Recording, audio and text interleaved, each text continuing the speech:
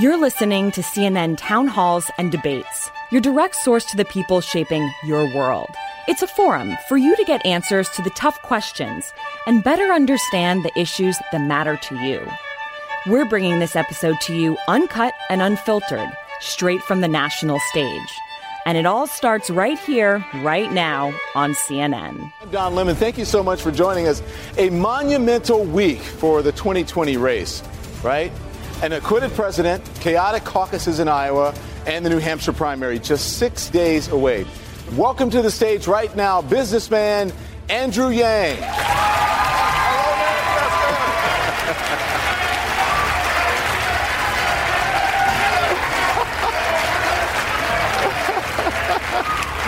I knew you were going to bring it. How are you? Welcome. I'm doing great. Good to see you. Hello, New Hampshire. It's great to be back. Let's start. I want to talk to you about something that just happened just a couple hours ago. The president was acquitted by the U.S. Senate. You tweeted last June about the impeachment, and I'm going to get this right. You said, well, we fail, we rally the GOP base, and we play into Trump's hands. Do you think this acquittal made President Trump harder to beat in November? I think the ongoing polarization of our country is making Donald Trump harder to beat in November. The fact is, many Americans have regarded this impeachment process like a football game or a baseball game where you know what the score is going to be at the end. And that's the way it played out, unfortunately. I just want to congratulate Senator Mitt Romney for voting his conscience and character.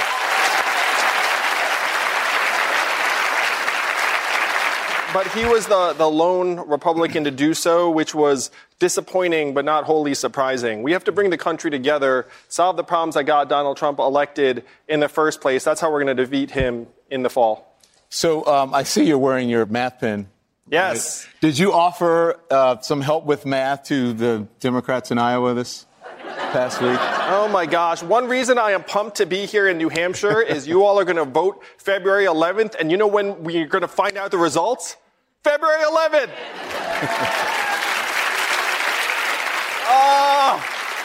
So I guess that's a no? I feel for the Democrats and the people of Iowa, but the fact is this was really an avoidable error that shot the party in the foot, and it's going to be harder to convince Americans that we can entrust massive systems with government if we can't count votes on the same night in a way that's clear, transparent, and reliable. Yeah. So listen, I know not 100% of the count is in, but let me ask you, since we're talking about Iowa, you got 5% of the vote in Iowa during the first round, but you weren't viable in many precincts, which means you earned about 1% of the state delegates equivalent. What happened? What do you think? Well, 5% was about where we were polling when we went in, but Bill Clinton got less than 3% in Iowa in 1992. He went on to do great here in New Hampshire and become president for 2 terms. We're hoping we can follow in his footsteps. All right. Thank you. So let's move over a little bit this way. So there we go. Thank you very much. Oh, sorry, Don. I just want to make sure you're in your light and that you're in your best light. So let's go to the audience. So I want to bring in Hannah Robinson. She's from Bow, New Hampshire. She works in philanthropy and is still undecided in this primary. Hannah, what's your question? Hi, welcome to New Hampshire. There's a shortage of skilled workers, but few ways to obtain a credential without incurring debt.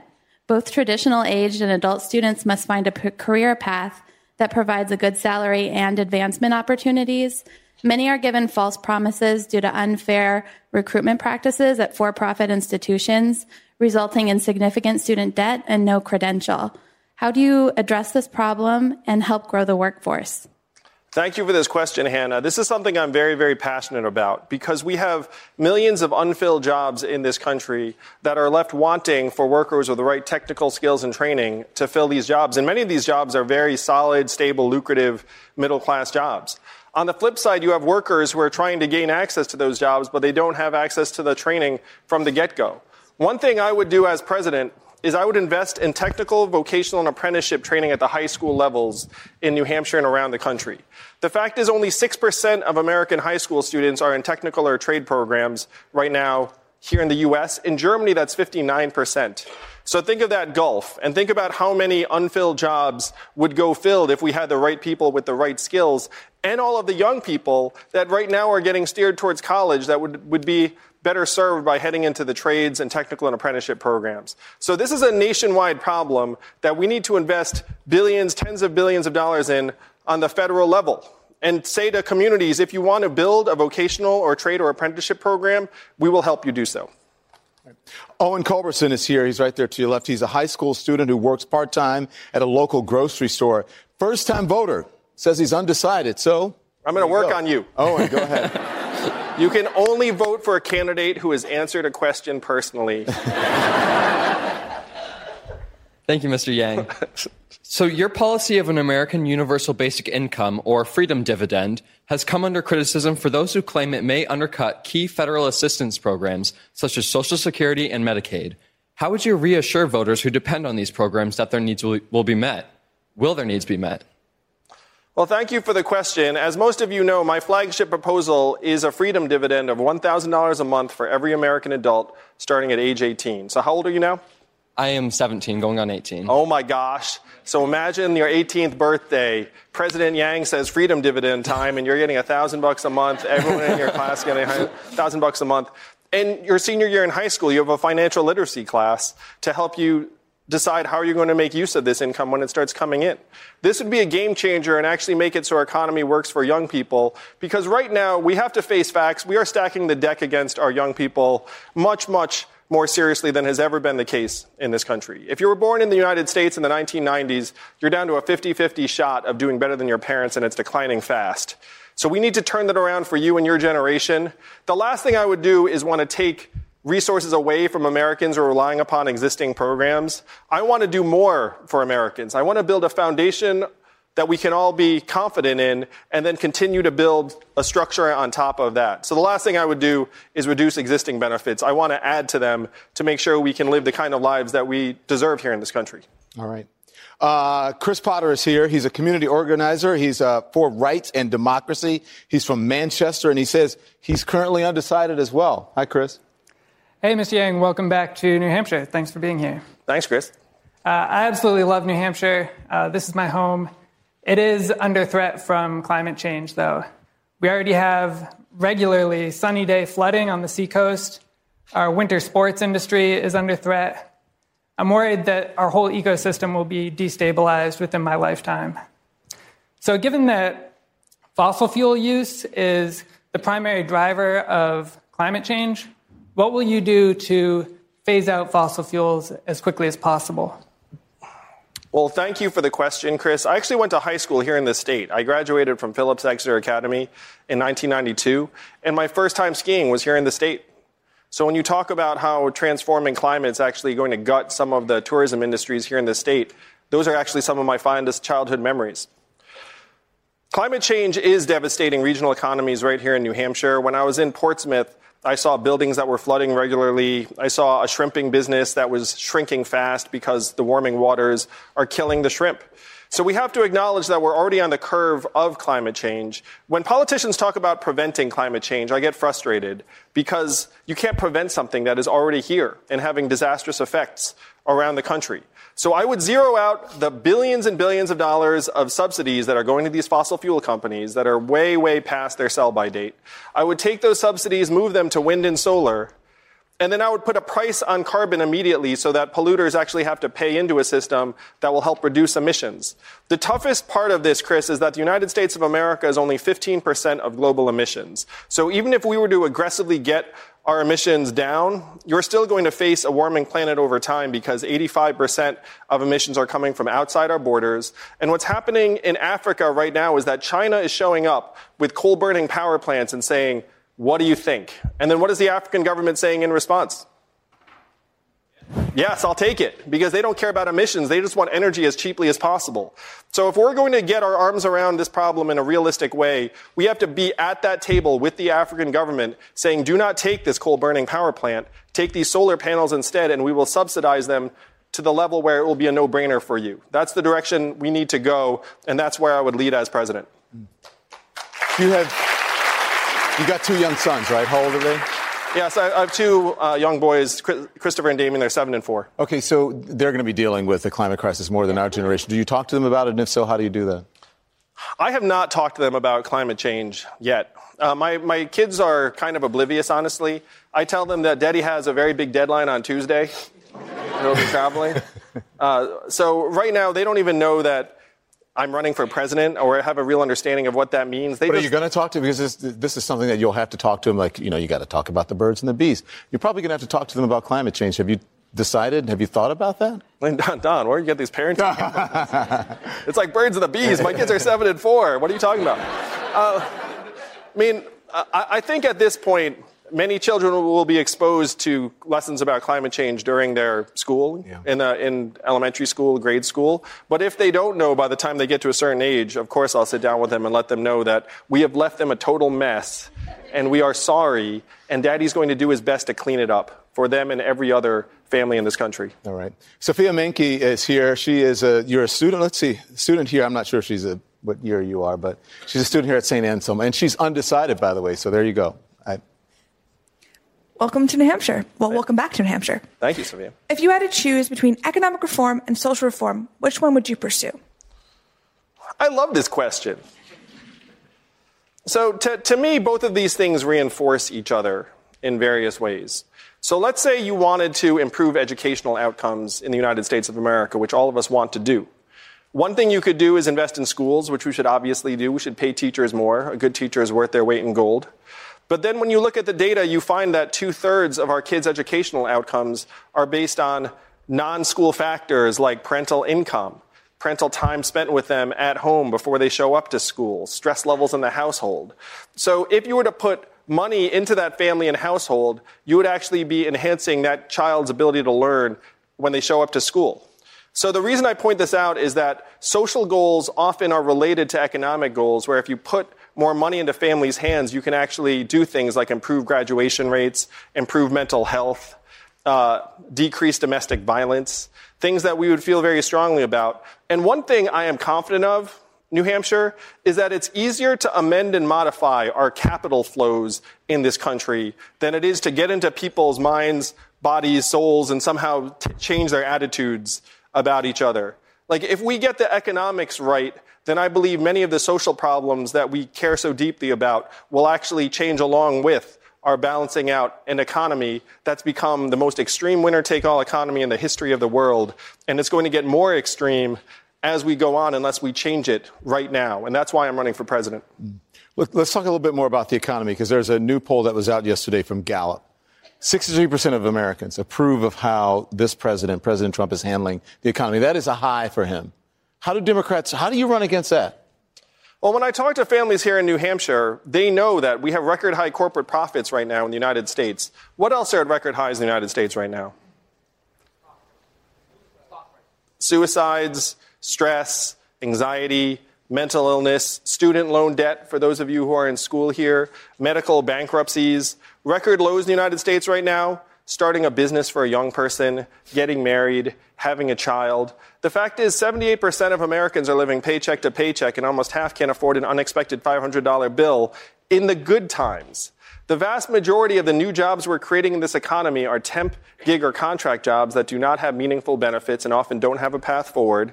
If you're a college graduate and you recently came out of school, there's a 40 to 44% chance you're going to do a job that does not require a college degree. And does the school come back and say, hey, we'll forgive your loans in that case? No, of course not.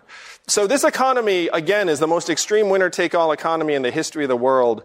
And many, many Americans do not feel like they're being included in the gains. And when you ask Americans what else are at record highs in this country, we all know that all of these terrible social ills are at record highs right now, because even as the companies do better, we do not feel those gains in our own families and our own communities. Deborah Konopka is here. She is a network operations technician from Amherst. She says she is supporting Senator Sanders. Deborah. Hello, Mr. Yang. Do you feel that you are the best equipped candidate to beat President Trump on the debate stage, and why? Thank you for this question. I'd love it so much, because the number one criteria that Democratic primary voters have for the nominee is what? Beat Donald Trump. That's right. And here's why I am the best person to beat Donald Trump in the general election. So I'm a numbers guy in New Hampshire, and people who are betting their hard-earned money on these head-to-head matchups have me as the heaviest betting favorite against Donald Trump in the general election. I'm the 3-2 favorite. Everyone else, including Bernie, is at best even money. So why is it that people think I'm the best, toughest matchup? because 18% of college Republicans said they would choose me over Donald Trump in the general election, because 10% of New Hampshire Trump voters in one poll said that they would choose me over Trump in the general election. You know who has already figured out that I'm his toughest matchup? Donald Trump. I am the only candidate in the field he has not tweeted a word about. And he has not tweeted a word about me for two reasons. Number one, he knows I'm better at the internet than he is.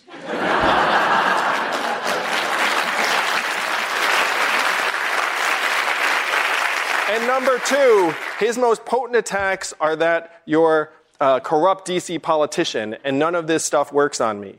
One of his advisors was quoted in a meeting that was caught on film saying the candidate they're most worried about is Andrew Yang. And as more Democrats realize that I am the candidate that's best situated to defeat Donald Trump soundly in the general election, the stronger this campaign will grow and the more likely I become the nominee. Thank you. All right. So let's talk about Mr. Yang, the only Democrat who's debated President Trump is Secretary Clinton, right? And she said that he stood behind her. She wrote that he stood behind her during a debate. And this is a quote, literally breathing down my neck. My skin crawled. She said that, right? I'm quoting. What do you do if he tries to intimidate you on stage? Well, I think I make an incredible foil for Donald Trump because I can make him seem ridiculous. Certainly, if he breathes down my neck, I would look around and I would just laugh at him, and my energy, I think, contrasts very, very nicely with him, where he's all bluster and braggadocio. I'm like Spock and ice to his fire. But the main reason why Trump voters are coming my way is that I'm laser focused on solving the problems that got him into the White House to begin with. The fact that many Americans feel left behind, the fact that we blasted away 4 million manufacturing jobs in the swing states that Trump needed to win, and that we need to actually rewrite the rules of this economy so that everyone feels included. Because the fact is, technology is getting stronger, faster, more capable all the time, and we are not. Aside from the young people in this room, most of the adults feel fortunate just to not get dumber on any given day. If we can find our keys, that was a good day. But the technology is ramping up faster and faster. It has already eliminated 4 million manufacturing jobs in the Midwest and is in the process of transforming economies right here in New Hampshire and around the country. As Amazon alone closes 30% of your stores and malls, retail clerks, the most common job in the economy, and 30% of those jobs are disappearing as we speak. You want to stick around for a little bit? Of course. All right. Well, we're going to be right back with more from presidential candidate Andrew Yang right after this.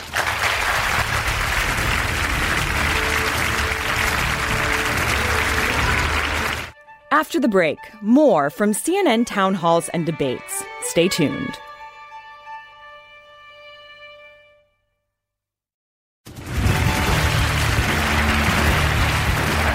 And welcome back, everyone, to St. Anselm College in New Hampshire. We're here with Democratic presidential candidate Andrew Yang for a live town hall. So back to the questions, of which I get the first one. You and Dave Chappelle, buddies, right? Comedian Dave Chappelle recently endorsed you. He is now performing comedy shows for you in South Carolina. You recently posted a video introducing yourselves as Jackie Chan and Chris Tucker's Rush Hour, right? Yes. Why do you think you guys made a connection? Well, Dave sees what's going on in our country and knows that we need to do better for our families and our communities. He actually texted me right before I came on stage. He's excited about trying to pull the country together, and I'm thrilled that he's part of the Yang Gang. He may be one of the coolest members of the Yang Gang, which is very high praise because there are a lot of cool members, including my wife. You just name drop. I just texted Dave Chappelle. Yeah.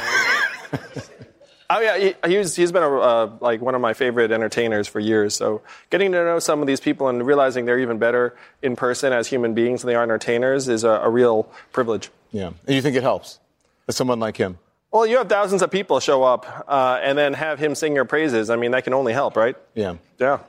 They say people often learn through comedy, right? The truth is often spoken in jest. People learn things through comedy. It's easy. It's more palatable. It goes down easier, right, when someone's not preaching to you. I mean, if you look at people like Trevor Noah and Jon Stewart and John Oliver, I think that comedians are some of our foremost thinkers and educators at this point. And that may or may not be the best thing for the country, but here we are. It's 2020. You have to, you have to use what you have out there in terms of reason and humanity. All right, cool. Let's bring in the audience back in. Emma Goulet is here. She's a student at St. Anselm College, and she is still undecided as well. Hi, Emma.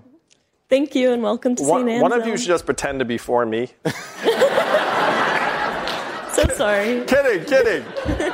Totally fine. That's my job, is to take you from undecided to actually supporting me. So Emma, I'm just kidding. Well, maybe.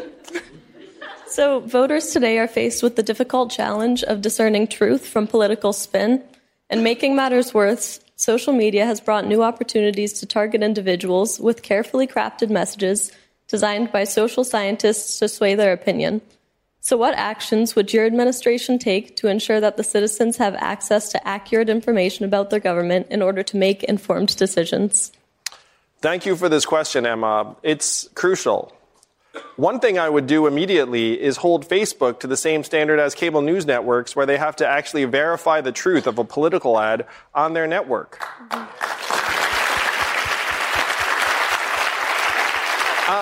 And to me, it's unfathomable that they don't realize that they are the largest disseminator of information to the American people, and they have many times the resources of any other media organization. The fact that they don't take responsibility for the truth of political ads on their network is beyond me. That would be a very, very big step forward. Another thing I would invest in right now, and this is really important for rural communities and places in New Hampshire, is we need to rebuild local journalism in this country. Because right now, almost 2,000 local papers have gone out of business over the last number of years because all of their advertising revenue went up to the cloud, and you can't run a newspaper on that. 200 counties in this country don't have any local news source at all. It's very, very hard to have a functioning democracy if you don't have any local news. So we have to rebuild local news, and it turns out Americans actually trust local news more than they trust the big national media organizations. No offense, Don. No offense, CNN. But that's, that's just the numbers. Yeah, but I want to know how you're going to do that, especially when it comes to social media. We have a very robust First Amendment, and often the companies will say we believe in First Amendment. People on our platform should be able to say whatever they want, and they, for lack of a better term, hide behind the First Amendment, or they use the First Amendment as a defense to allow people to be able to say whatever they want on their platform. To me, it's such a cop-out, Don. And CNN, which is a network with much lower levels of resource than Facebook, has taken the responsibility and said you can't have a false political ad on our network. So Facebook can solve this problem, and I'm just going to tell it like it is. Do we think that they would be taking this stance if they would make more money by actually double-checking the truth of these ads as opposed to right now just accepting them? I mean, right now they're saying can't do it, in part because it serves their financial interest to take these ads. You know, if they were going to make more money by actually vetting these ads, they would say, yeah, we can do it tomorrow. So we need to make Facebook own up to its responsibility as a mature company and get away from this total cop-out that they're like, we're not a publisher, we're a platform. Are you kidding me? You're the biggest publisher in the world today, and you need to start acting like it. You need to start acting like a grown-up company. Does that go for Facebook and Twitter? For all social media, yes? Yes, it does. And Twitter actually already said they weren't going to do it. So if Mark Zuckerberg or whoever that runs Twitter, is it Dorsett, if they're watching, especially Mark Zuckerberg, what do you say to him right now? Say, Mark, your company is contributing to the disintegration of our democracy. If you're an American and a patriot and you care about the country your kids will inherit, then you need to have Facebook step up and say there will not be untrue political ads on your platform. You said you're going to make them. You said you're going to make them. What do you mean by make, Mr. Yang? Well, my first preference is to sit down with a major organization like Facebook and say, hey, do the right thing. But if they don't want to do the right thing, then we have a legislature for a reason. We should just pass a law saying Facebook should not have verifiably false political advertisements on their platform. And if they do, then they should pay a penalty accordingly. All right. Back to the audience. James Beaudry, he is on the board of St. Anselm College Democrats, and he says currently he is supporting Mayor Pete Buttigieg. This will be an ongoing joke for the rest of the town hall. So my question is, teen suicide is on the rise in the United States. What would you do to make sure that teens and young adults get the mental health care that they need to prevent these tragedies? Thank you for this question. I am so passionate about addressing the mental health crisis in our country. My brother's a clinical psychology professor, so I know that we can do much, much more for people who are struggling. We need to invest in counseling and therapists at the high school level at a minimum, make it so that if you do have struggles, you have a resource you can go to. I'm going to tie back in technology to this phenomenon because the mental health crisis we're seeing among young people right now, anxiety, depression, antisocial impulses, spiked when we got smartphones and social media apps into teenagers' hands. And I was a very awkward, introverted 12-year-old kid. Not that you can tell now, I don't know. But when I was 12 years old, if I went home and closed the door, I felt like I was alone. Today, if you're 12, you close the door, you feel like your classmates are still in the room with you because you can take out your phone and see what they're talking about and saying at every moment. You know who doesn't let their kids use these social media apps and smartphones? The folks in Silicon Valley who made millions of dollars off of them. If you ever want to go to a screen-free environment, go to Silicon Valley. You will find there are no screens in sight for kids below a certain age. So if we want to address the mental health crisis in our young people, we need to get therapists in place and counselors. We need to destigmatize these struggles at the highest level. I would have a psychologist in the White House. I thought that was a good idea even before the current administration. But it just sends a very clear message that we all struggle and that will encourage people to step forward. We also do need to get into the guts of these social media apps and let these companies know that the mental health of our kids are more important than their profits. Yeah. Listen, another issue that affecting mental health for many Americans, substance abuse. You not only want to legalize marijuana, but you also want to decriminalize small amounts of opioids like heroin and fentanyl. I mean, even Senator Bernie Sanders has made it clear, and I quote here, he says, marijuana is not the same as heroin. What do you say to voters who think that this is a bridge too far? Well, it was a high school student who told me that his classmates have fentanyl patches on their shoulders and they're already addicted. They'll never seek help because it's an illegal substance. So he said, what are we going to do for them? And the fact is this epidemic, this opiate plague that has been tearing apart your communities here in New Hampshire for years, is a plague that our government facilitated, essentially. Purdue Pharma dispensed millions of OxyContin prescriptions, marketing as a non-addictive wonder drug, to the point where there were more opiate prescriptions in the state of Ohio than there were human beings in the state of Ohio at one point. And our government signed off on that and said that's okay. And we're still struggling with the impact to this day. So the question is, how are you going to help your people actually get better and stronger and get off of these drugs? First, you have to get back all the blood money from Purdue Pharma and the other drug companies, take all the billions of dollars away and say this is going to be a down payment on treatment for our people to help them get stronger and better. But the second thing you have to do is you have to say to our people, look, this is not an individual failing. This is a plague that our government essentially helped happen. It's a plague of hyper-capitalism run amok. And if we catch you struggling with drugs, we are going to refer you to counseling and treatment and not to a prison cell. This is what other countries have done. It has reduced substance abuse rates and overdose rates. And this is what we should do in the United States of America. I think Bernie's wrong on this. So here's when people hear decriminalize, I would think that they think legalize. That's not what you mean. There's a difference between decriminalizing and legalizing a substance. You don't want to legalize heroin. You don't want to legalize fentanyl. No. Right? So explain the difference. What do you mean? What you do is you say to your police departments, essentially, we should stop prosecuting this crime if someone's an addict and has drugs below a certain level. If they're a dealer, if they're profiting, they go straight to jail. But if they're struggling with addiction, they should not be heading to jail. They should be heading to counseling and treatment. And we should have safe injection sites so that if someone actually is trying to recover, they have someplace they can go. It was here in New Hampshire where an EMT told me that he saved someone from overdosing 1 week, and then what's he doing the following week? Saving the same person in the same place over and over again. And then one time he gets there and it's too late and that person's dead. And it was literally the 4th or 5th time that he had to save that individual in that apartment. And he said to me in an impassioned way, we need someplace for that person to go after I save them so I don't have to try and save them again the following week. But you know it doesn't just affect that individual. It affects the entire family. So what do you do for families who are suffering from addiction? Not just them personally, but maybe it's a family member who's doing it. And that's exactly right, Don, because these are not isolated problems. They're destroying families. They're destroying communities. There's nothing we can do to give people their children, their loved ones back, but we can give them a real path forward where if your loved one is struggling with addiction, Imagine a world where you could refer them to treatment and there was not a fear that they were going to get thrown in jail, that there was an actual place they could go physically that has treatment resources available to them, that they don't have to come home or go home alone where you're worried about them. What are they going to do when they're alone? You can say, look, don't be alone. Go to this place where someone will actually look after you and make sure that you don't overdose. But if I can just follow quickly, because what I'm trying to get at is, if you want to take the stigma away, you have to involve the family, because many times in the family's embarrassed by it. Yeah. Or they even think that there's a stigma to it. So I'm asking you, what do you do for the family of an individual to try to help with that? Don, when I talk to family members of people who've been struggling with opiate addiction, their first and foremost concern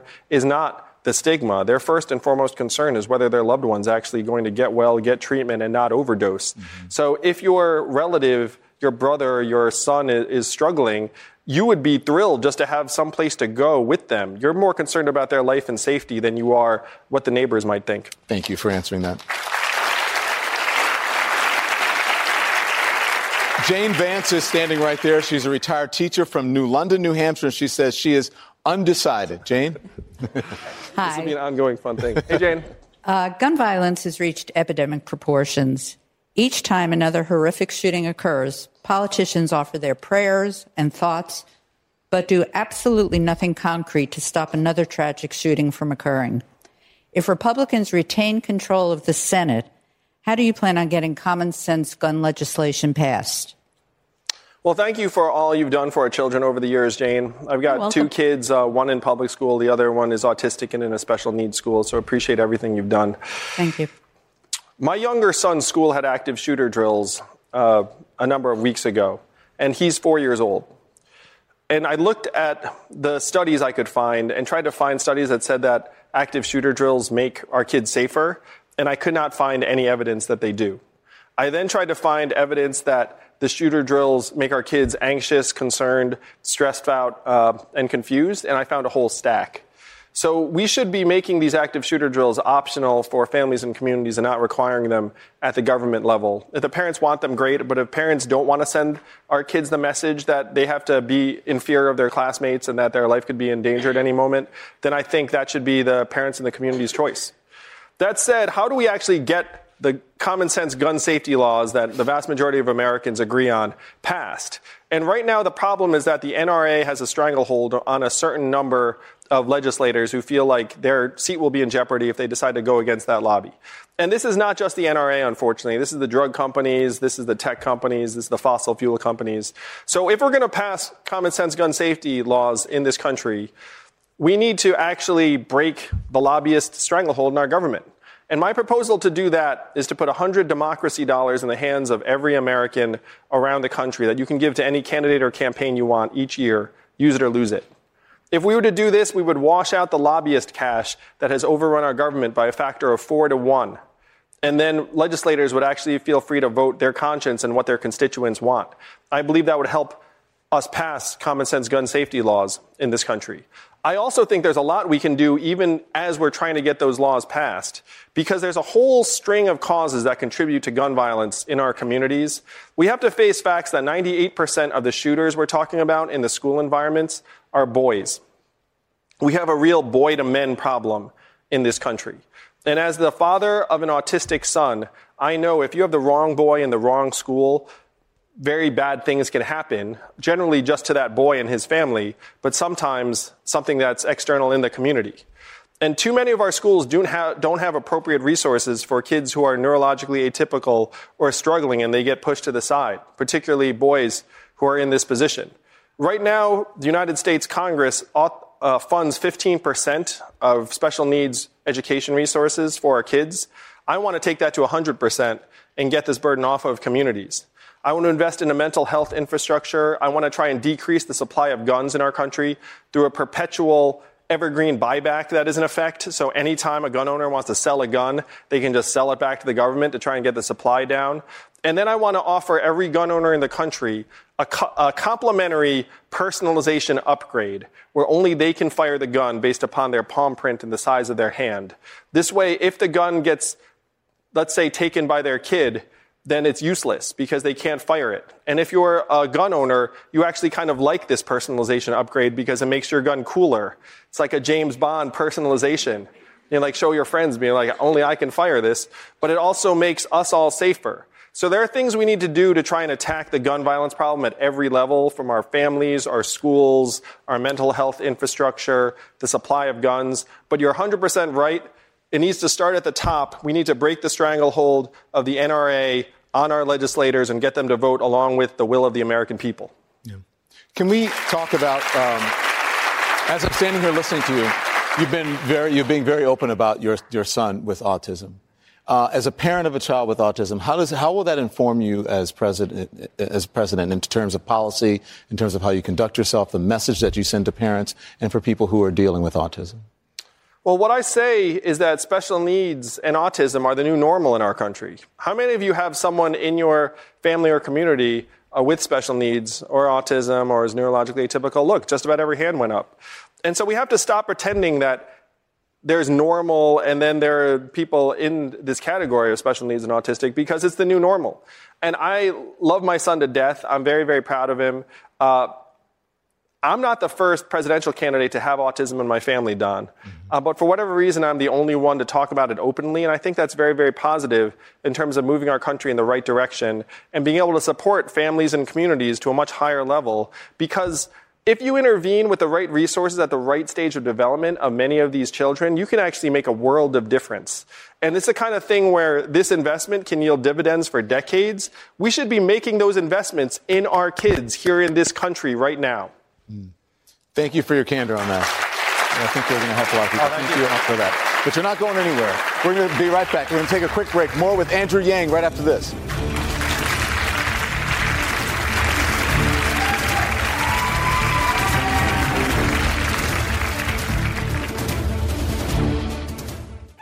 After the break, more from CNN town halls and debates. Stay tuned.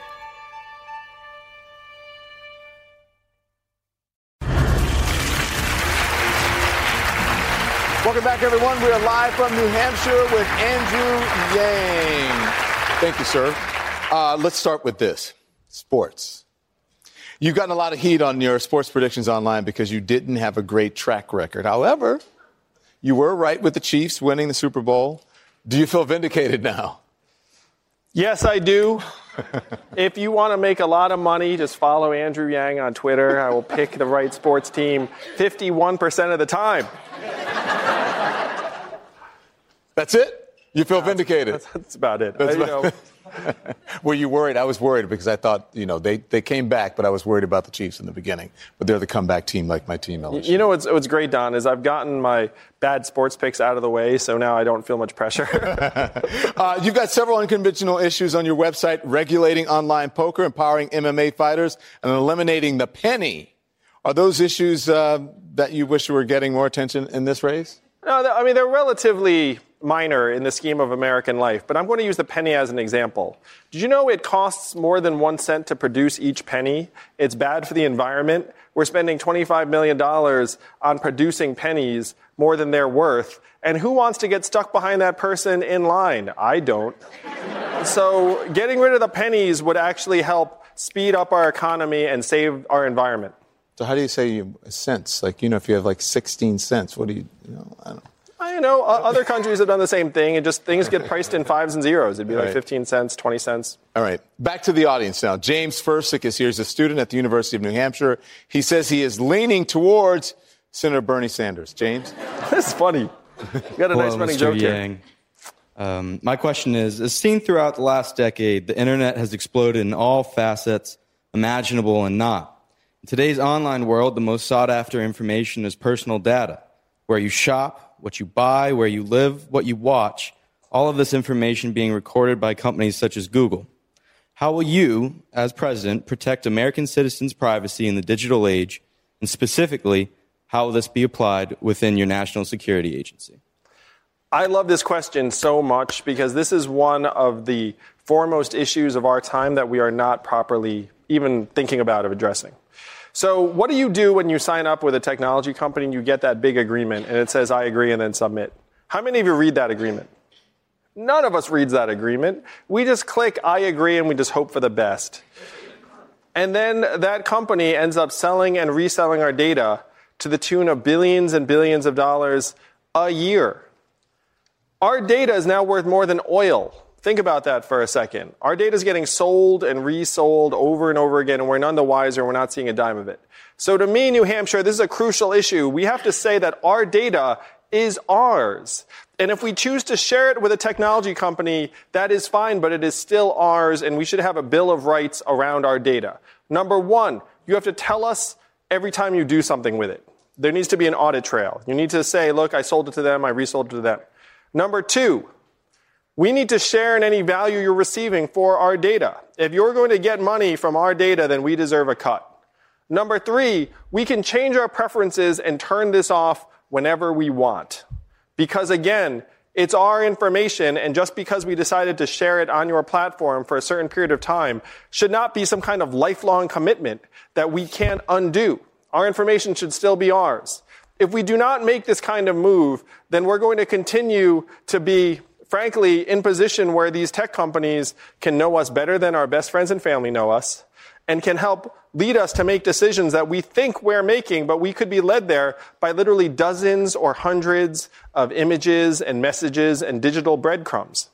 So as president, I would champion a privacy set of rights that Americans must enjoy, because right now we are getting completely outgunned by these technology companies. We have no negotiating power. Again, we just hit I agree and just hope for the best. In America, New Hampshire, the best is not happening. We have to make it so that our government is actually a counterweight to these technology companies and looking out for us and our data rights.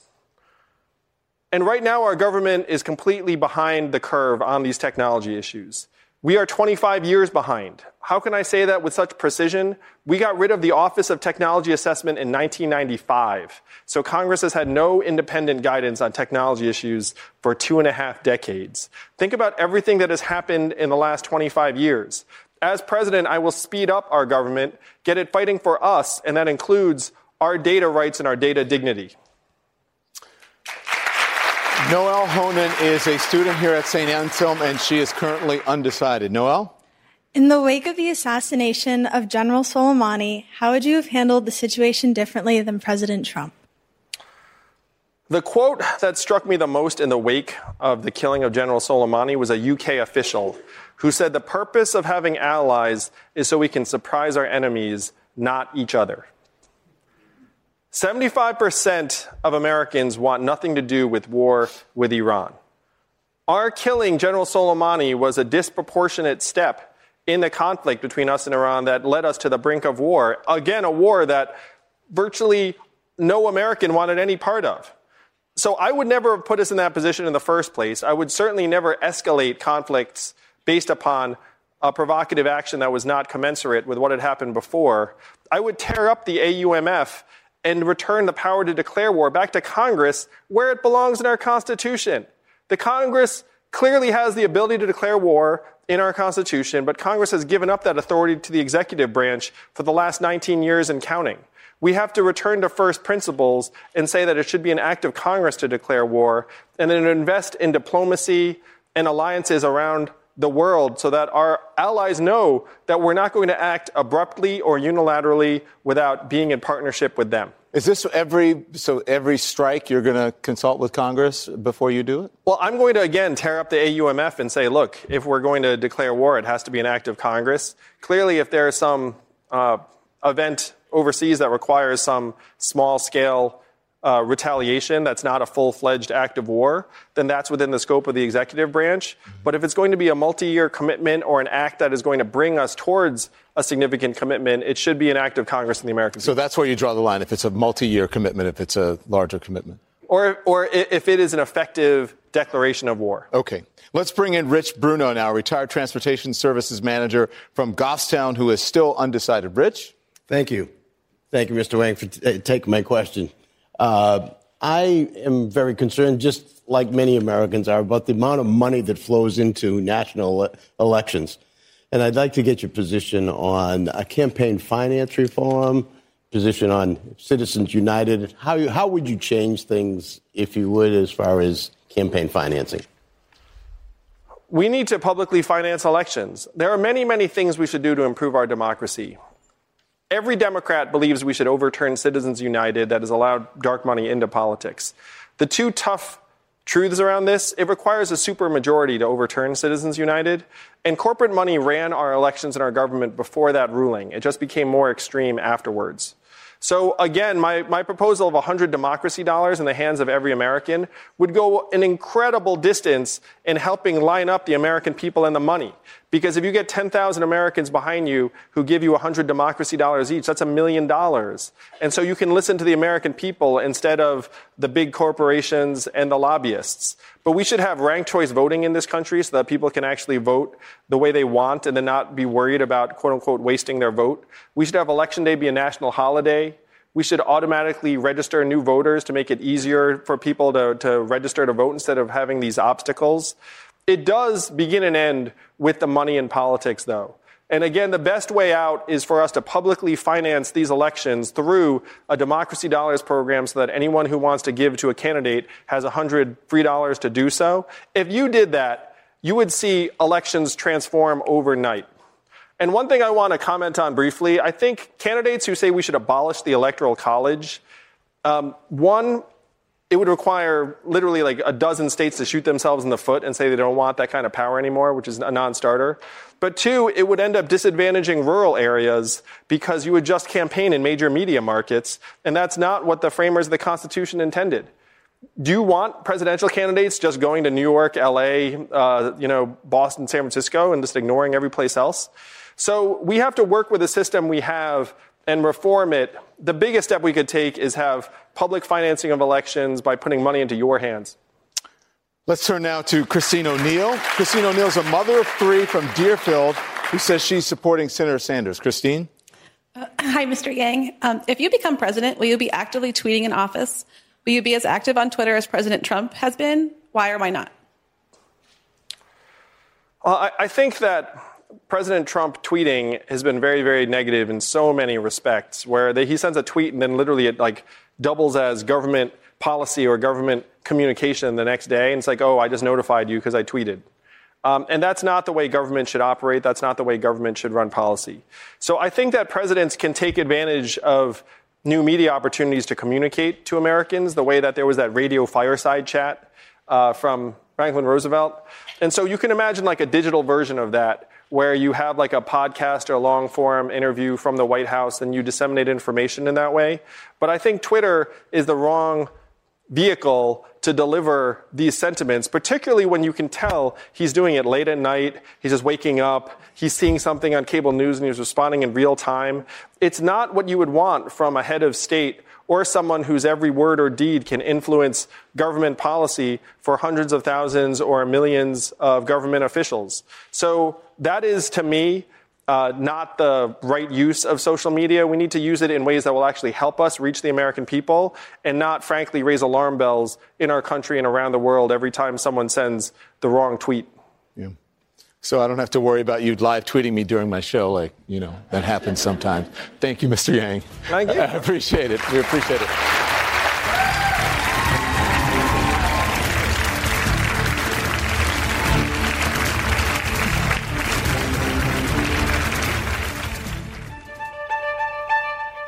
And that concludes this episode of CNN Town Halls and Debates, your direct source to the people shaping your world. To make sure you're always a part of the conversation, subscribe on Stitcher, Apple Podcasts, or your favorite podcast app. For even more updates, follow us on Twitter at CNN Podcasts.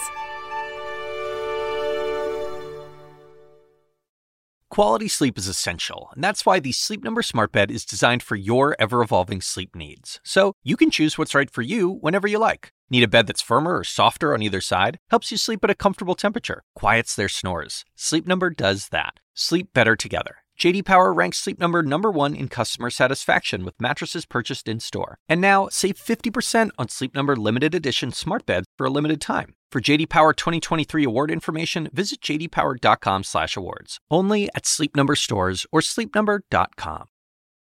Now streaming exclusively on Max, a new CNN flash doc about the album that has Nashville talking, Call Me Country. Beyoncé and Nashville's Renaissance. Watch it at max.com/callmecountry. Max subscription required.